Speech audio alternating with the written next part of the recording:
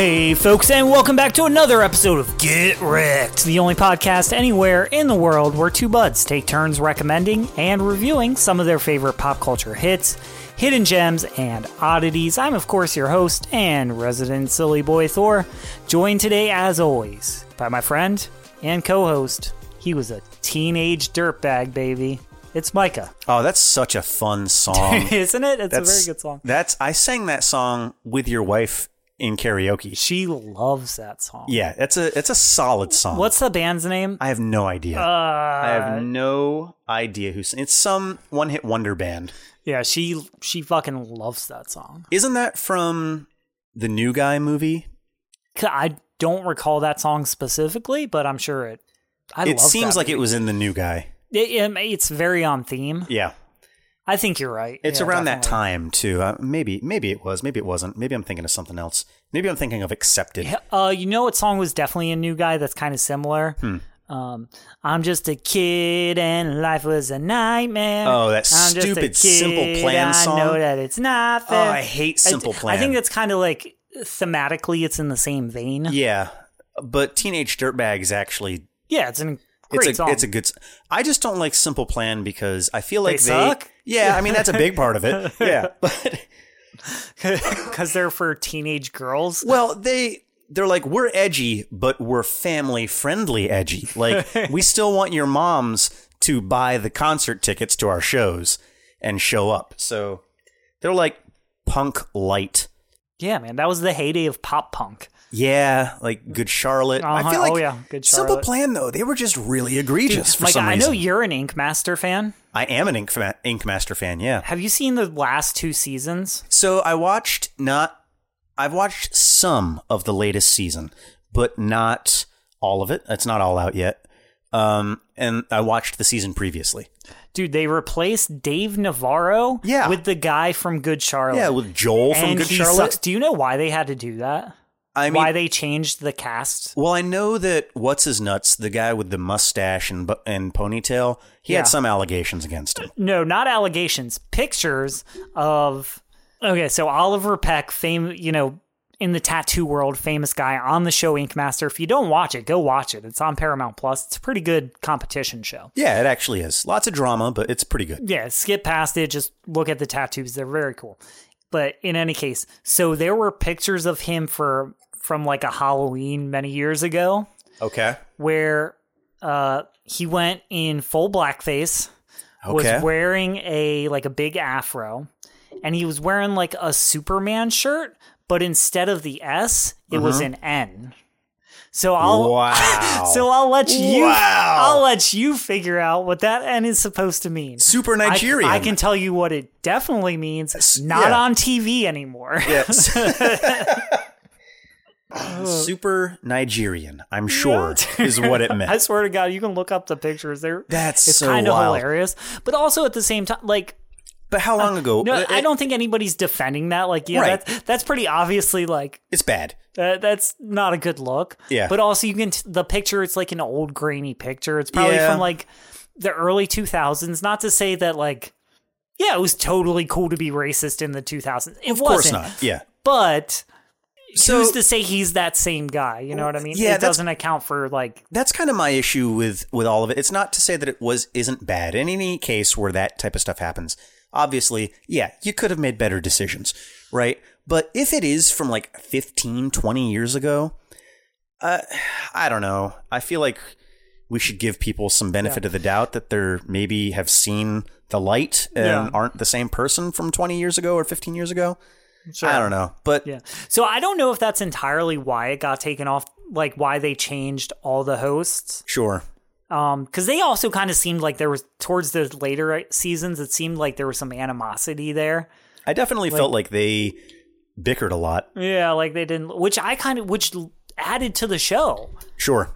So I don't know if it was like, they're like, we need to bring in cheaper guys because these guys have been doing this forever and they need too much money. That might be part of it. I'm sure the Oliver Peck thing definitely played. He was definitely going to be gone. Yeah. Maybe the other two guys, Dave Navarro and Chris Nunez, were like, if he's not on it, we're not. Who knows? Yeah. But that certainly played a role. Well, they brought Dave Navarro back for that season, like the new season afterwards, but it was very minimal. Yeah, he spent a couple hours like recording video messages. Yeah. Just to help with the transition. But here's the thing. I never thought I would say this. Yeah. Dave Navarro is an incredible host when compared to the guy from Good Charlotte. He's so bad. They could have at least gotten the better twin from Good Charlotte. He has no charisma. Yeah, no riz. They should have got Benji. He ain't got no riz. Benji's the one that they should have got. Benji's the one that was like the more punk out of the two of them. Was it? I don't... Yeah, because he's a twin, right? The two. I don't know. You don't know your Good Charlotte lore, Thor? I know they're brothers. Yeah, I didn't know the guy's name. I didn't even know the guy's name was Benji. Yeah, I can't even tell you the other one who's the host of the show. His name is Joel. Watching. Oh, it's Joel. That's right. Oh, that's right. He did the football games, Joel Madden football. Yep, those are his games. Yep, Joe Madden. That's him. I want you to draw a tattoo about football. I want to see Joe Madden as the host for Ink Masters. That's John Madden. John Madden. Whatever. I don't do sports That actually ball. would be kind of hilarious because he would always draw the pic like. Yeah. He'd have like the whiteboard Yeah. overlay. You could have put some contrast right here. And he's drawn some arrows with X's and circles. God. He would be and he wouldn't understand the tattoos At all. Not at all. See what you did here? I'm not sure what this is, but what you should have done is drawn a pony. A pony would have looked good. Yeah, you should have put Brett Favre right here. Brett Favre's always good for 14 points. Brett Favre. He loved Brett Favre. Yeah. You know what? I'd watch it. I would watch it. Hey, speaking of Brett Favre, he played on a very Midwestern team. The Green Bay Packers. He did, all the way from Wisconsin. That's a nice transition. It's pretty close. Into talking about Fargo. Yeah, we got to talk Wisconsin, about Fargo. Minnesota, North Dakota, it's all the same state. Basically the same, yeah. Yeah. No offense, guys, but that's what we think in the eastern states here. Once again, yeah. Bullshit states, not part of the original 13. Yeah. You're not a colony state. Hey folks, make sure to stay up to date on all the latest episodes by following us at Get Wrecked Podcast on Instagram and Facebook. Or if you have any recommendations you'd like to hear us review on the show, you can contact us directly via email. Or, I don't know, maybe you just want to send us some feet pics. You creep, I don't know what you're into. I don't care. We'll review those too. What do you think of that, huh? In any case, all your requests, feedback, and general criticism of the straight white patriarchy can be sent to getrectpod@gmail.com. That's GITRECDPOD@gmail.com. Now, back to the show. All right, so today, Thor, we are going to talk about Fargo. Not the TV show, but the film that the TV show is heavily inspired by. That was made in 1996. This is a Coen brother film. It was directed by Joel Coen. It was written by Joel and Ethan Coen, and then Ethan Coen's the producer. These guys do a bunch of movies. If you have any knowledge of movies at all, you've probably heard the Coen brothers at some point, that phrase. They're just like Hollywood darlings at this point. Dude, No Country for Old Men. Yeah, No Country for Old Men's great. Oh Brother, Where Art Thou was a Coen brother film. Wait, really? Yep. Oh my God. Okay. Yeah. This movie, Fargo, is a Coen brother film. There's another one called Barton Fink. Fantastic Coen brother film. Miller's Crossing is another one. They've done a lot of really, really good stuff. Like, really good stuff. No Country for Old Men's great. Oh my gosh, I love that movie. I think it's the pinnacle of their work. I didn't realize Oh Brother, Where Art Thou was a Coen brother film, because when I think of them, I always think everybody always talks about their dark stuff. Fargo, sure. Even though I didn't really remember watching Fargo, and spoiler, I realized as I was watching it, I definitely have seen this. Oh, okay. Didn't remember like anything about it. Okay, for the most part.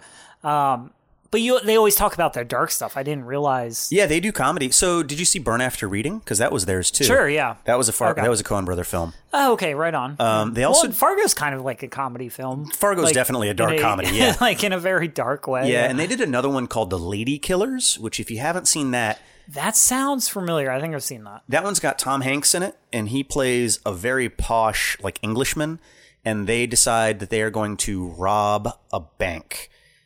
But they're their little safe house, like where they're staying to plan everything, is in this sweet little old black lady's home, living in their basement. And it's just, Coen Brother films have a methodology to them where something is presented, there's a plan, that plan absolutely does not go as planned. And then the movie ends and nothing has happened. That's essentially 80%. Their formula? Yeah, Okay. that's 80% of their films. So with that, getting into this film, all right, it's got a pretty awesome cast, actually, going back and looking at it. I think that the Coen brothers they use a lot of the same people quite a bit. So William H. Macy plays the main, the main protagonist, if you want to call him that. So his name is Jerry Lundegaard. And man, the names and the accents in this movie, top notch. Yeah, agreed. So I don't care what you say, Thor, top notch. But Frances McDormand is in this. I'm pretty sure that Frances McDormand was married to one of the Coen brothers, or is married to one of the Coen brothers. What character did he play? So Frances McDormand is the pregnant cop.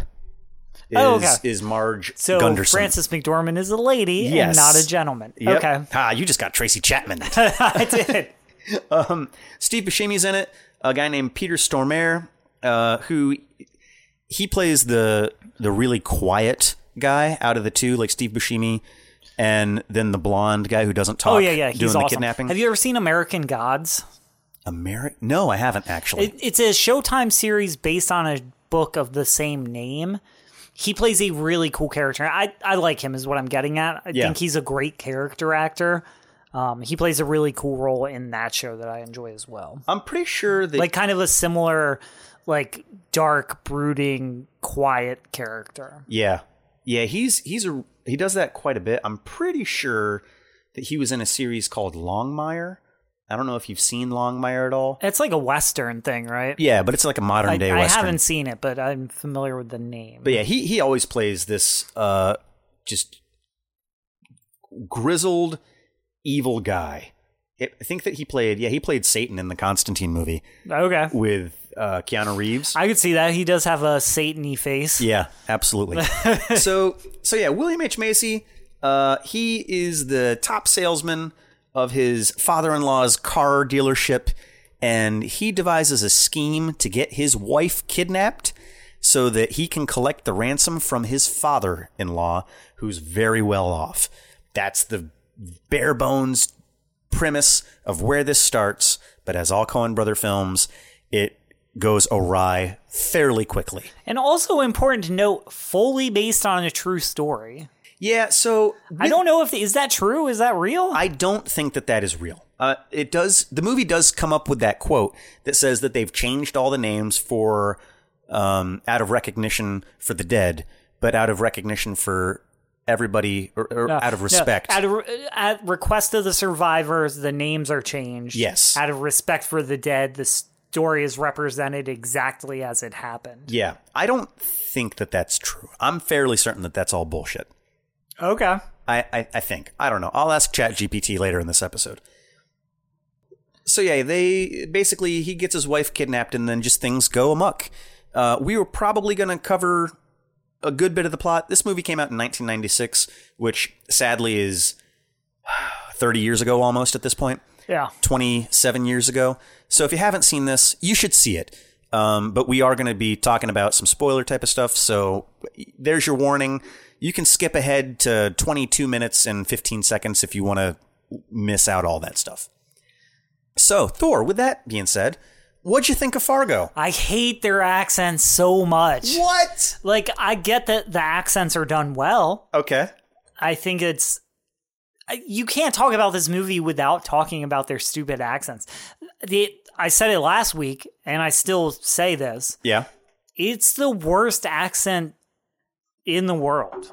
It's the least attractive accent. I would say that it's a positive point of the film, because great art makes you feel something. Sure. And their horrible Midwestern accents made me feel something. It was anger, but I felt. Oh, see, I felt like the accents add so much comedy to this movie. They absolutely do. Yeah. Because especially the juxtaposition of the accent, Jesus. I'm just going to stop using the word tonight. Yeah. So that accent set to the background of what's happening is hilarious. So it definitely has an effect, but it's just like, it's so hard. Yeah. I'm like, God, I hate it so much. Well, I think part of the fun for me in it is stereotypically, they say that people from Minnesota, North Dakota are super, super friendly people and non-confrontational. So that has been my experience. Yeah. So there's all of this kind of conflict that's happening conversation-wise, but they're all just real polite about it. Mm-hmm. Oh, yeah. And I don't know. To me, it's hysterical. We'll kind of jump around the plot. Probably one of my favorite scenes of this movie is Frances McDormand, who I now know is a woman. Yep. Her character, specifically that accent and her character, is so interesting because the whole time there's this insane shit going on around her. And she's always just cool as a cucumber. She is. Right? She walks in on a triple homicide and she's like, oh, where's that state police at? Oh, yeah, well, it seems to me that, this fella, somebody got pulled over and they killed the cop and then these fellas saw it and then we got in a high-speed chase and he killed these two fellas. And it's like she's just totally cool, calm, and collected. Yeah.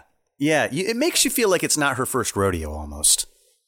And then you get this scene and like she's like that the whole way through. Like even when people are dicks to her, because she's a cop and people are assholes to cops. Yeah. She retains her calm and just nothing really phases her. She's always just very flatline. Mm-hmm.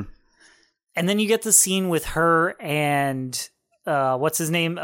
William H. Macy's character. Oh yeah, Jerry Lundegaard. Yeah. So she's talking to Jerry and she's questioning him, and it's towards the end of the movie, and she's asking him about like, how do you know the Sierra's still on your lot? Do you do a lot count? And she's basically pressing him. Yeah. Like, how would you know that this car is missing? Like, yep. And he starts getting nervous and her like demeanor kind of changes. It's like she immediately recognizes there's something going on with him and that there's more to it. And her demeanor changes and then she becomes like a cop that you would expect. She starts turning the screws on him. Yeah. Such a great scene. It really is. And it's made so great by that accent and by that whole kind of like everybody's Midwestern and very polite and happy. Because when she turns and then all of a sudden she's not acting polite and cordial. Yeah. It's like, it's this minute thing, but in the context, it's like this, it's a blown up like major thing. Yeah, that's a good way of looking at it. That's not something that I had really considered, but it does in a very subtle way stress the severity of what is happening at that moment. Because as much as I say I hate that accent, and I did, it's like it's not pleasant to listen to. Dude, I love Frances McDormand in this film. She's great. She plays Margie, yep. Margie Gunderson. Dude, she's so great in this film. It's ridiculous. Like, that character is just so unique. Yeah. Well, and she's, we didn't say this, but she's 7 months pregnant. Oh, yeah, that's right. Through the entire film. And at the beginning, where she's looking at the crime scene, where there's a flipped over car on the side of the highway, there's a person who was stuck in the car that got shot in the face, and she's looking at it, and then she just kind of bends over, and the cop that she's with, like the deputy, is like, "You okay there, Margie?" And she goes, "Oh, yeah. Yep." And she just stands up. She goes, "Just a bit of morning sickness." Yeah. Right? Like she's about to throw up, but not because of the scene. She's about to throw up because she's 7 months pregnant. Yeah. And she's just like, "Okay, yep, that seemed to have passed. Well, let's go see the state trooper." Such an interesting character. I really like her. And then obviously Steve Buscemi is just... He's great. He's Steve Buscemi. It's like, how can you not love him? He's an American treasure. He really is. He really is. And he always just kind of plays Steve Buscemi. I'm fine with that. Yep. I'm fine with that. Yeah. He added so much comedy in this to me. Uh-huh. He's just such a great comedian. I don't know if he's ever done stand-up. I don't know if he's that type of comedian. But man, on screen, he knows how to deliver lines. Oh yeah, he's one of the greatest comedic actors of our lifetime, dude. Just absolutely great. Also, can we talk about Jerry Lundegaard and how much of a sleazeball this guy is? Dude.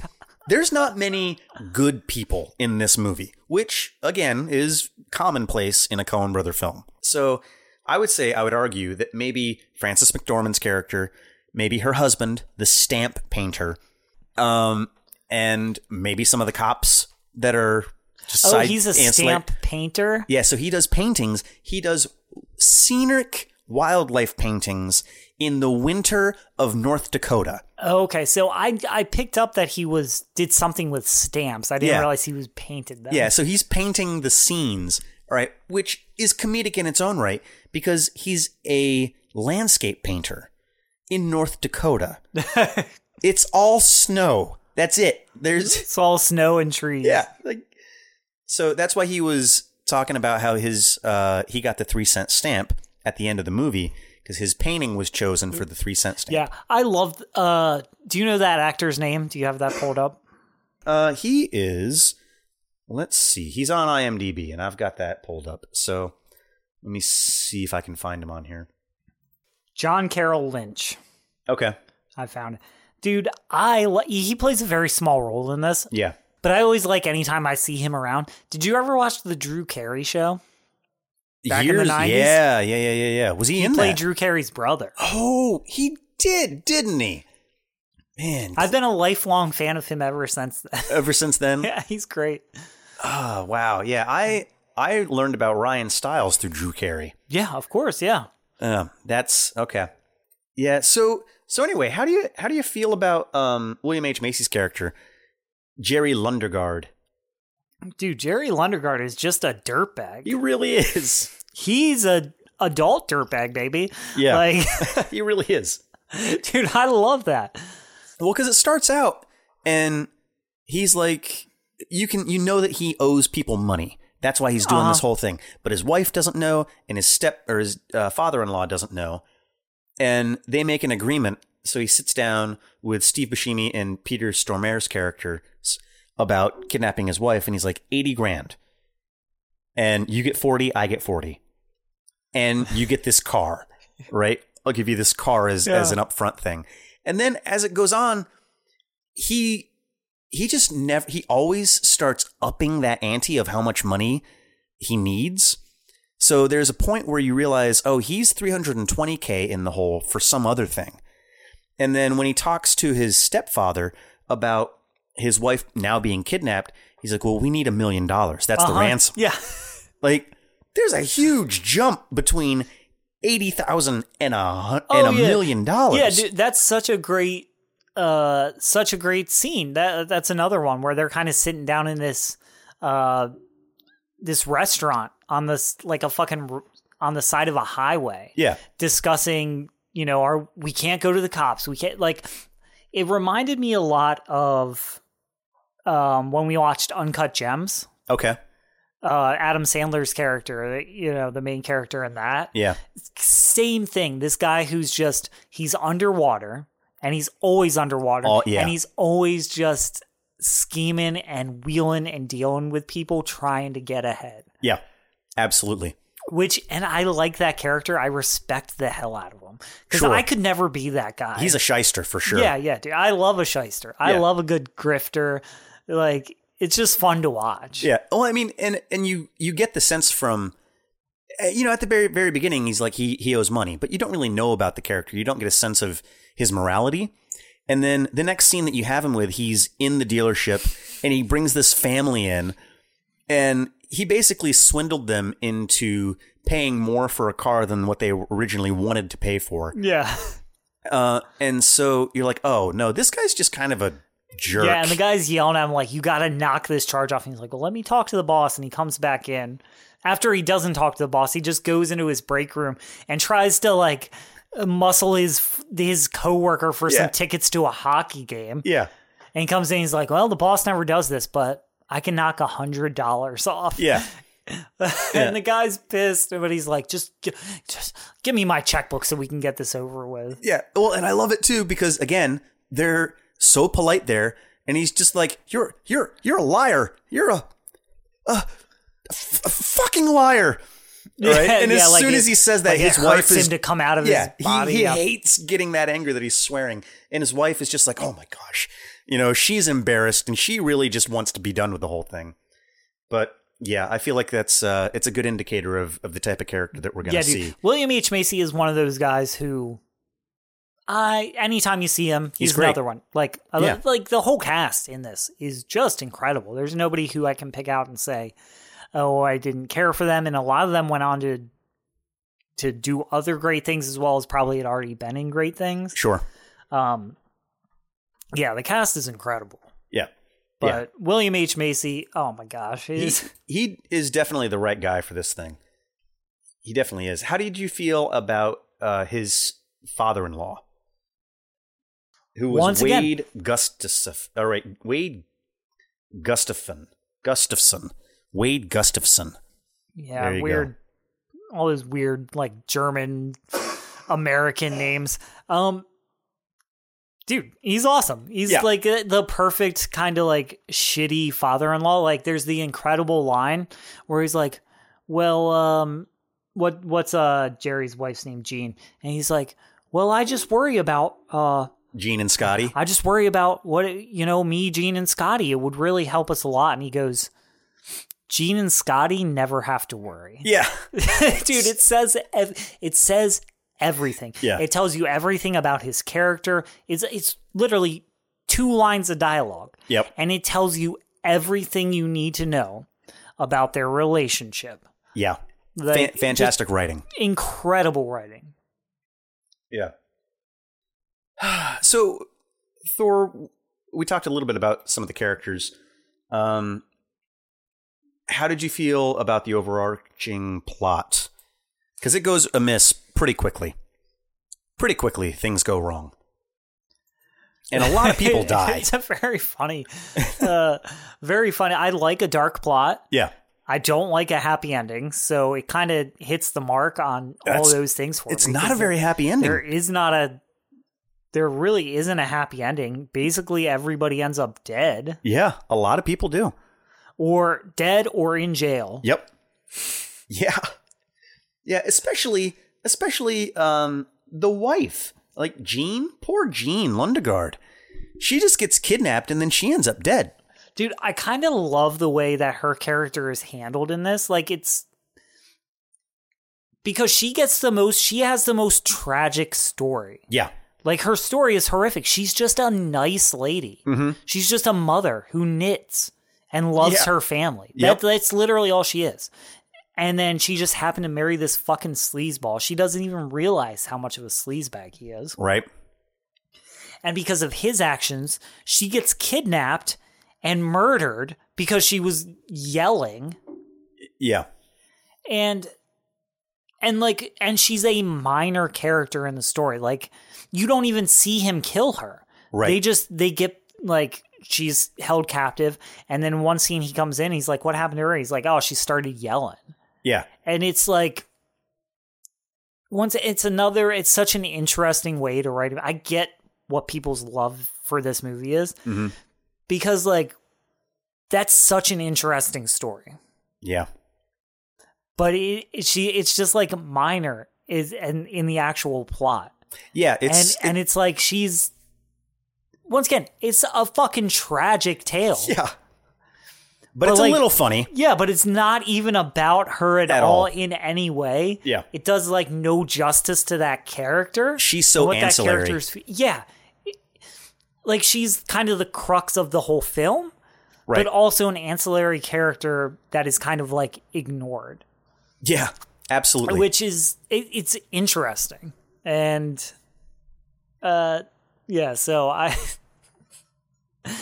just like the way it's approached. Yeah. So, what did you think about, what is his name? Geir Grimsrud? This dude's stone cold. Who is that? He's Peter Stormare. He's the blonde guy. Oh, yeah. This guy's just stone cold. Ruthless. Yeah. Just kills a cop immediately. Yeah. And then there's two witnesses, and he just, without a word, just chases them down. Yeah, and guns them down. Like Steve Buscemi, his character, Carl, I feel like if the other guy wasn't involved, I feel like this probably could have been much better. I think it would have probably handled itself to the degree, I think, a lot better. And what's funny, I don't know if you picked up on this, the hilarious thing is because, God, I'm going to keep forgetting his name. Fucking Jerry Lundegaard. Jerry. Yeah, Jerry. Jerry went to this guy who works, like, kind of for him. Yeah, he's a mechanic at the car dealership. And he found this friend. You know, a friend of his from, you know, because he was in prison. It's like a friend of his from prison. Mm-hmm. And the other... And so he's the one who kind of hooks up Jerry with these two criminals who are going to kidnap his wife. But he only knows the one. Like, he hooked him up with this guy, and then that guy's friend tagged along. Yeah. And it almost leads you to believe, like unintentionally or not, it doesn't come out and say it, but the whole time you're thinking, oh, Steve Buscemi's character is his friend, because he's the one who's always talking. No, the psychopathic murderer was this guy's friend that he hooked him up with. That he vouched for. So I don't think it ever would have went any other way. Oh, that's true. Because then so Steve Buscemi probably got called in to the job. Yeah. Yeah. We're probably right. You're probably right. And that was just another neat little, like, small. Once again, there's not attention brought to it. Yeah. But it's one of those things you just kind of pick up watching on. Is like, oh, this whole time I thought Steve Buscemi would have been the guy. Yep. Because he's the one who does all the talking. But really, he was the one that got brought in on the job. And he does all the talking. Yes. I love. There's a scene where he's like, "Are you gonna fucking talk, man? It's been like 4 hours. You said nice." Great conversation that is. Dude, and I totally get that scene, because there's nothing worse than being in the car with somebody that you don't know super well, and it's like that awkward of like, what do we talk about? Yeah. Especially with that guy in the car. And especially if somebody's trying. Yeah. Or like if you're trying, like if you've ever been in a situation where you're trying and the other person is just giving you nothing. That's the worst. I love, he's like, two can play that game. Total silence. Complete quiet. Total. Two can play at that game. He just doesn't shut up. Yeah. Talking about how he's not going to talk. Yeah, I like their dynamic a lot. Mm-hmm. Because there's this kind of like quiet thing of where like Steve Buscemi wants to be in charge, but then, God, I'm trying to remember. It's Carl and Wade. Carl and it's Geyer or Gayer. Oh, it's yeah, Carl and Gayer. G-A-E- I'm going to say Gayer. Gayer. He's like some Eastern European. What's Gayer Grimson? Yeah, Carl and Gayer. And like Carl is constantly trying to be like, he's trying to like assert dominance that like he's in charge. But meanwhile, Gayer doesn't give a fuck. He just does whatever he wants. And clearly, he's a psychopath who just kills people with reckless abandon. That's the only way I can describe it. Reckless abandon. Well, Steve Buscemi tries to bribe the cop because they get pulled over because they're in this stupid Sierra with no tags. They got dealer tags on it still. Yeah, I thought that scene was hilarious because it felt like anybody who's ever played D&D, if you're playing a charisma-based character, he went for it and he rolled a 2. Yeah, his charisma check failed miserably. Yeah, and then when that cop got real serious, he just flipped the wallet over and he goes, "You can put that back in your pocket, sir. Step out of the car, please, sir." Yeah, and at that point, he just pulls out his gun and shoots him in the face. Yep. Yeah, he like pulls him in the car, and also they have a girl tied up in their back seat. Yeah. Which, like, he's a bad cop. He should have seen that immediately and been like, what the fuck is going on? Well, she was covered, right? Like she. Oh, was she? Yeah, she was covered with a blanket or something like that. And when the cop was coming up, Steve Buscemi turns over and he goes, "All right, now, lady, you need to be real still, like, or we'll shoot you." Yeah. Like, Like he had to make the threat, but he didn't know what to say. It was great. It's a shame that he dies. That character. It's a real shame that he dies. Dude, he dies in the most awesome way possible, though. It's a pretty epic death. Because, well, first of all, I like they make the trade-off, and he's so goddamn tired of, like, all this bullshit. Yeah. Like, because you obviously get the idea right away that, like, he's not a murderer. Like, he's a criminal. Yeah. He's a scumbag, but he's not a murderer. He's just kind of like, a grifter. He's pulling schemes and shit. Not a murderer, though. And so, like, the fact they've dealt with a triple murder already. Yep. He's tired of all the bullshit. So then Jean's dad, because he doesn't want to let Jerry fuck it up. Jean's dad gives him the money. And so he's like, I'm tired of you guys. I'm tired of you people. Just drop the money, man. And then he kind of like struggles with him. So he just shoots him. Yep. Yeah. And then he gets shot in the face. Yeah, like clips his cheek type of thing. So he just starts bleeding profusely. Yeah, out of his cheek. And then I love when he just empties his clip into the dead body. So much frustration being let out right there. Such a good scene. Yeah.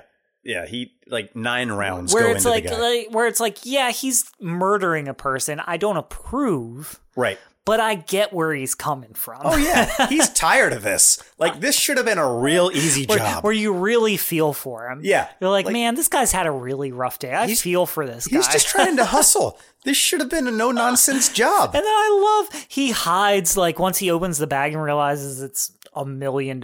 Yep. He pulls over and hides the money. Yeah. Which is a never resolved plot point, which I love. Like you said, everything just ends unhappy for everyone and nothing really is resolved. Yeah. Yeah. So yeah, and then he comes in and first thing he sees is dead wife. And he's like, what happened to her? Well, she started yelling, so I fucking killed her. And then for some reason he thinks it's a good idea to tell Gare, look, here's your $40,000. You can have my truck. I'm taking the car. And he's like, no, dude, that was part of the job. Yeah, we split the car. And well, how do we split a car? I love that scene. He's like, how do you split a car? Because he's had it up to here. He's up to here. And he's like, how do you split a car, dude? I got shot in the face. I'm taking the goddamn car. And he's like, no, one of us will pay the other one for half of what it's worth. Which honestly, Gare, he's very reasonable. You think? I think he's a pretty reasonable guy. I don't know if I agree with that, Thor. Logic, anyways. Okay. Because here's the thing. Is he a ruthless, psychopathic murderer? Absolutely. 100%. But he had a good point.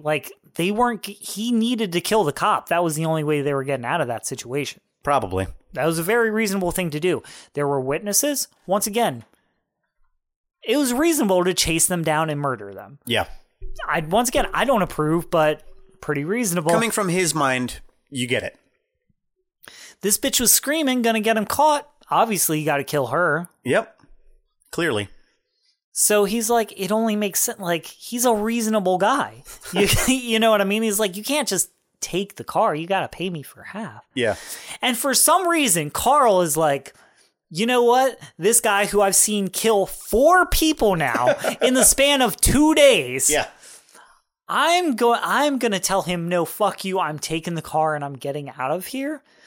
Honestly, he kind of deserved to get chopped up with an axe. Dude, yeah. Dude, he just comes out of the cabin with an axe. Just hits him right in the neck. Dude, and then the most incredible scene, once Gare gets caught, because the cop comes and finds him stuffing Carl's body into a wood chipper. Yeah. Which, once again, cinematography-wise, just an incredible scene of just this fountain of red spraying on the snow. Yeah. And when he realizes there's a cop pointing a gun and yelling at him, he steps away and you just see a foot in a sock in the wood chipper. But in any case, so he gets caught after that. Yeah. And while he's riding in the car with Margie, they drive past the statue of Paul Bunyan with his axe. Yep. Dude, there's just so much about this movie is There's a lot of subtle humor in it. Brilliant, dude. Well, I love when she does, because Frances McDormand is the one, Margie is the one who catches him, and the wood chipper's going, and this guy's just pushing the foot in the leg in there. He's really preoccupied at the moment. Yeah. So he doesn't hear her scream, "Police, hands up." And then he just kind of has that sixth sense, like that somebody's watching you. Yeah. And he just kind of turns and sees her, and she just like points to her hat to show that she's a sheriff. Yeah. And he's like, "Oh," and then just books it. She was a pretty good shot. She got him right in the leg. And dude, this guy, Gare, he was a really good shot. Because that guy, when the car flips, a dude gets out of the car and starts running through the snow, and he just pulls out a handgun and shoots him square in the back from a pretty far distance. He's done this before. Yeah, well, and that's one of those, it's a movie, you got to account for, like... Yeah. I'm just saying he's a real good shot with that, because a handgun that distance, that's... Yeah, no. You definitely get the feeling throughout this whole movie, like, he is a killer. That's what he probably does professionally. This guy who recommended him, Jerry's coworker who recommended him, he just didn't care, basically. Because this guy, clearly, that's what he does. He kills people for a living. Yeah, there's no way that he didn't know when he was recommending this guy. Yeah. Like, and why would you... Like, he really must not care about the business at all. Like, he has no connection with the family, because it's a family-run business, right? Like... Yeah. So... Yeah, no, he's a con. He doesn't give a shit. Yeah. Honestly, it makes you wonder, like, did he not... Because there's a lot about Jerry to not like. Oh, yeah, absolutely. Do you think he recommended him, this guy, because he's like, this dude's a psycho, and fuck Jerry, I don't care. Yeah. Whatever, this is my friend. And like, yeah, is he a psychopathic murderer? Yeah, but he's a reasonable guy. He's fun to drink with. He doesn't say much. Right. He never talks my ear off. Pretty cool guy. Yeah. So maybe, like... you can't help but wonder, is like that why he recommended him? Maybe. I mean, I wouldn't doubt that.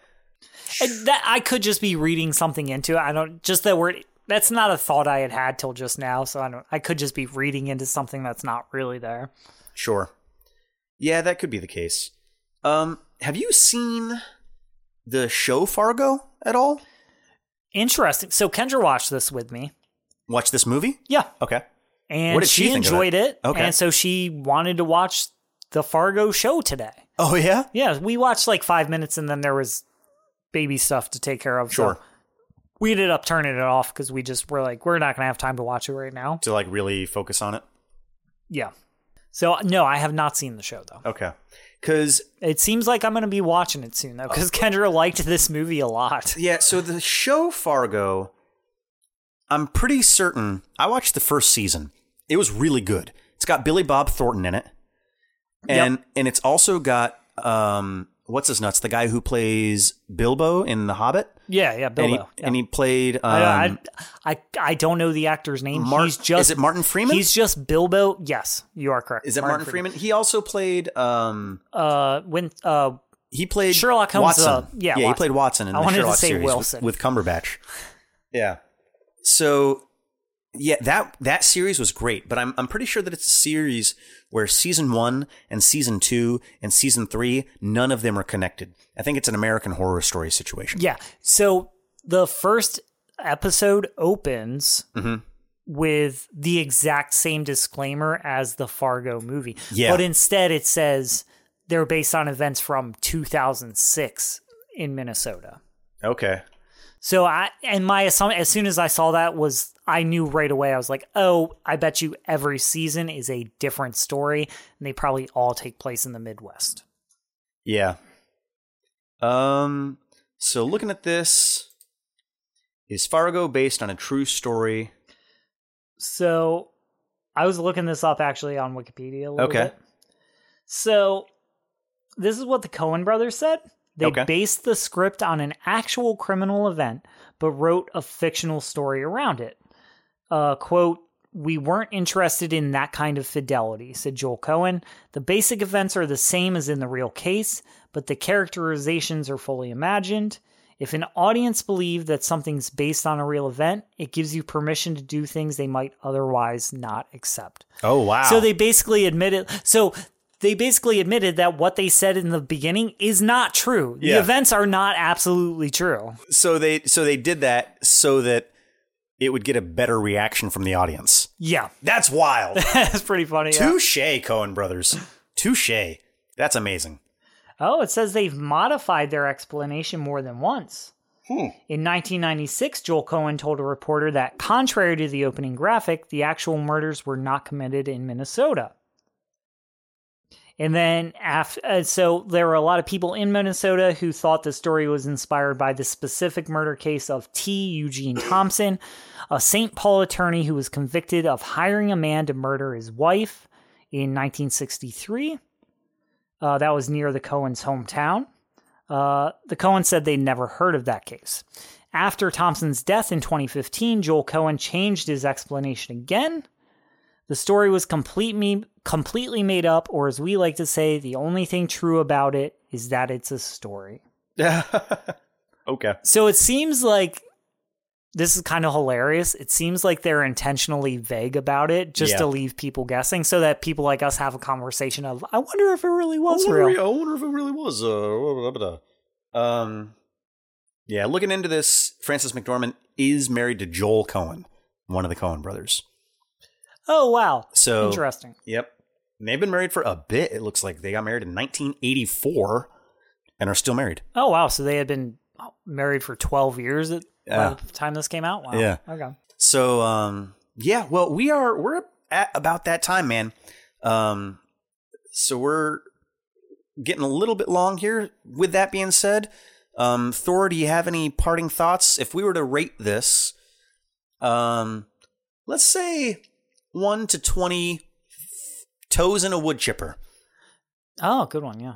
So we're stuffing 2 people in a wood chipper. Nice. Yeah, I said 20 thinking appendages, but then I said toes. So, you know what? 1 to 20 phalanges in a wood chipper. Okay, 1 to 20 digits, phalanges, what have you. Yeah, because I'm pretty sure that your toes are called phalanges as well. I have to get a little disclaimer.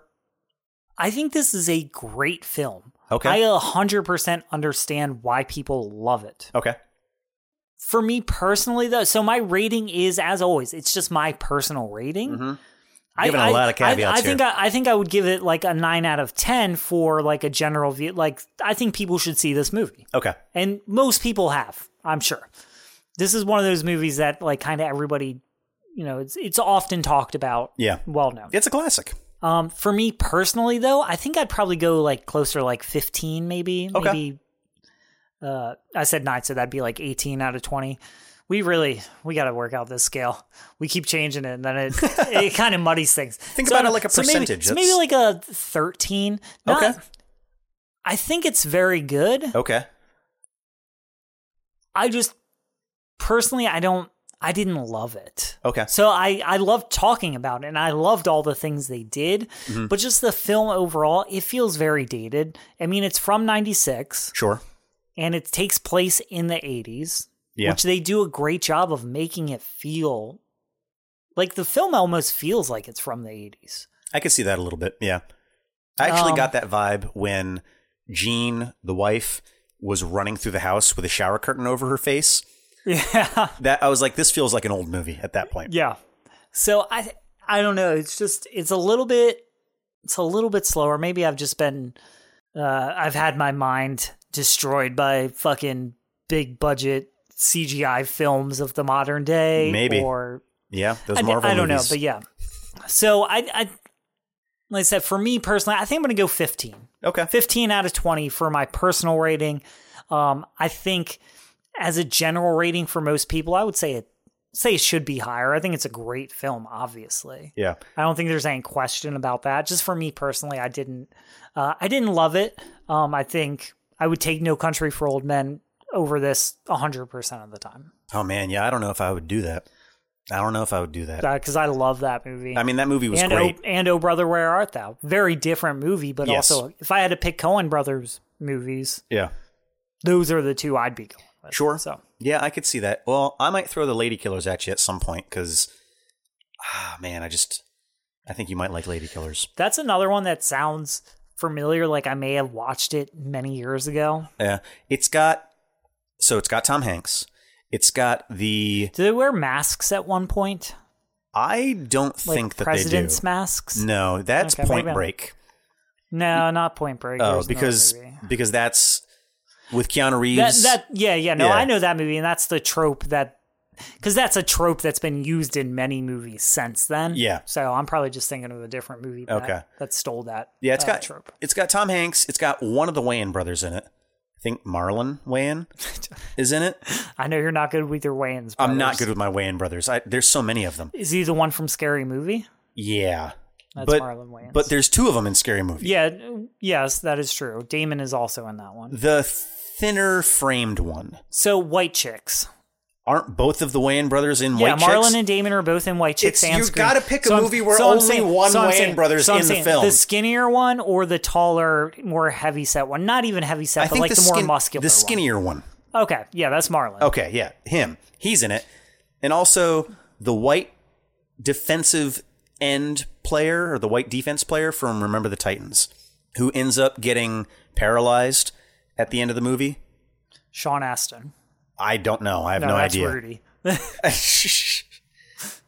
Sean Astin is Samwise Gamgee. Oh yeah. Not him. It's not him. Okay. I don't know. Remember the Titans. It's like you had to have watched Remember the Titans like 10 times in middle school. Whenever you had a movie day in middle school, what a good movie! It was always Remember the Titans. Such a good movie. Yeah, taught us so much. Oh my gosh. Yeah, like. Football is great. You know, if Oliver Peck had seen Remember the Titans, he probably would still be on. I bet he would have rethought that Halloween costume. You know what I'm saying? He really would have. With American spirit and grit, he should have gone to that camp where the whites and the blacks had to sit in the... Don't say the blacks. You can say the whites, don't say the blacks. And I even get what you're saying. You're trying to say, like... You're trying to say a very positive thing. You can't say it. They had to go to camp together, Thor. That's what I was getting at.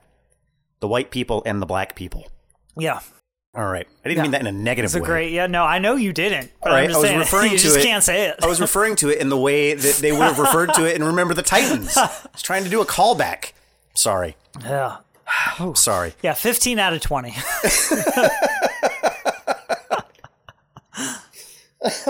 Okay. Well. Okay. You went full Minnesota there. I'm dying. All right. Well, there you have it, folks. 15 out of 20. Phalanges in a wood chipper. What do you guys think? Are you a fan of Fargo? Have you seen it before? If you haven't, you should really get on that. Let us know. Send us an email. Find us on Instagram and also Facebook. Yeah. Give us a follow at Get Wrecked Podcast. Oh yeah, and write a review. I actually got a Spotify wrap up from a friend today, our good friend Patrick Hooker, and he said, "Hey, guess what my top podcast was for the year?" Hell yeah! It was Get Wrecked. Thank you, Patrick, and once again, shout out for making our intro song. It's the best intro song I've ever heard. It is. Next week, Thor, what are we going to be getting into? You know, I have something similar, not similar to this. I think similar in tone, maybe. Okay. I have a movie for you. It's called The Voices. Okay. The Voices. It is kind of like a comedy horror film. Interesting. Mixed with a little bit of Dexter. I enjoy me some Dexter. So, and it's definitely not a horror film, but I think it's, I don't know, it's kind of a tough movie to describe. So I'll give you the basic premise. Ryan Reynolds plays a young man who works at a factory. He is like some type of mental illness, schizophrenia maybe. He hears voices. So his pets talk to him. Okay. It's also a bit of a romantic comedy. He falls in love with a girl from his work. And it gets a little bit dark because he's not quite all there. Oh, good. So, but I think you could definitely draw a lot of lines from Fargo to The Voices. Definitely a similar vibe in that it's dark comedy, but there's a lot more romance. There's a lot more. Okay, well, I'm intrigued. Yeah. I like Ryan Reynolds. Also has Anna Kendrick. Okay. All It's right. from 2014, I believe, so it's probably right before she became like a megastar. Sure. What was the movie that made... Was it Pitch Perfect that made her a megastar? I think that's what really put her over the top. Yeah, for sure. I remember she was in a movie called Rocket Science, which was... It was definitely an indie film, but it was about a teenage guy. So they played teenagers in this movie. And this teenage kid who had a stuttering problem wanted to join the debate team because Anna Kendrick's character was like the head of the debate team. And he had the hots for Anna Kendrick's character. Yeah, because who doesn't? She's America's sweetheart. Yeah. Dude, So we'll talk about it next week. But dude, okay. But I remember that was a pretty good movie. That's the first thing that I really remember her being in that I've seen. But yeah, she definitely blew up in popularity. For sure. Yeah, I think it was Pitch Perfect. Yeah. That stupid song. Oh, the Cup song? I took my tickets a long way around. Dude. Yep, for sure. Yeah, you know how many stupid 16-year-old white girls did that stupid song on Instagram? For forever. Yeah, it was a bit. Yeah. In any case, yeah. In any case. So, Thor, where can they get a hold of us? Once again, Get Wrecked Podcast on Facebook or Instagram. Give us a follow. Helps us in the algorithm, means nothing to you, but everything to us. Or you can reach out to us directly to send us your feedback, requests, all that good stuff at getwreckedpod@gmail.com. That's GITRECDPOD@gmail.com. All right. Well, as always, folks, until next time. As always. You get wrecked out there. We'll get it right one of these days. Maybe. Stay wrecked. Stay wrecked. Yeah. Oh, you get wrecked out there, don't you know? Oh, geez. Oh, stay wrecked. Oh, geez. Oh, stay wrecked, too.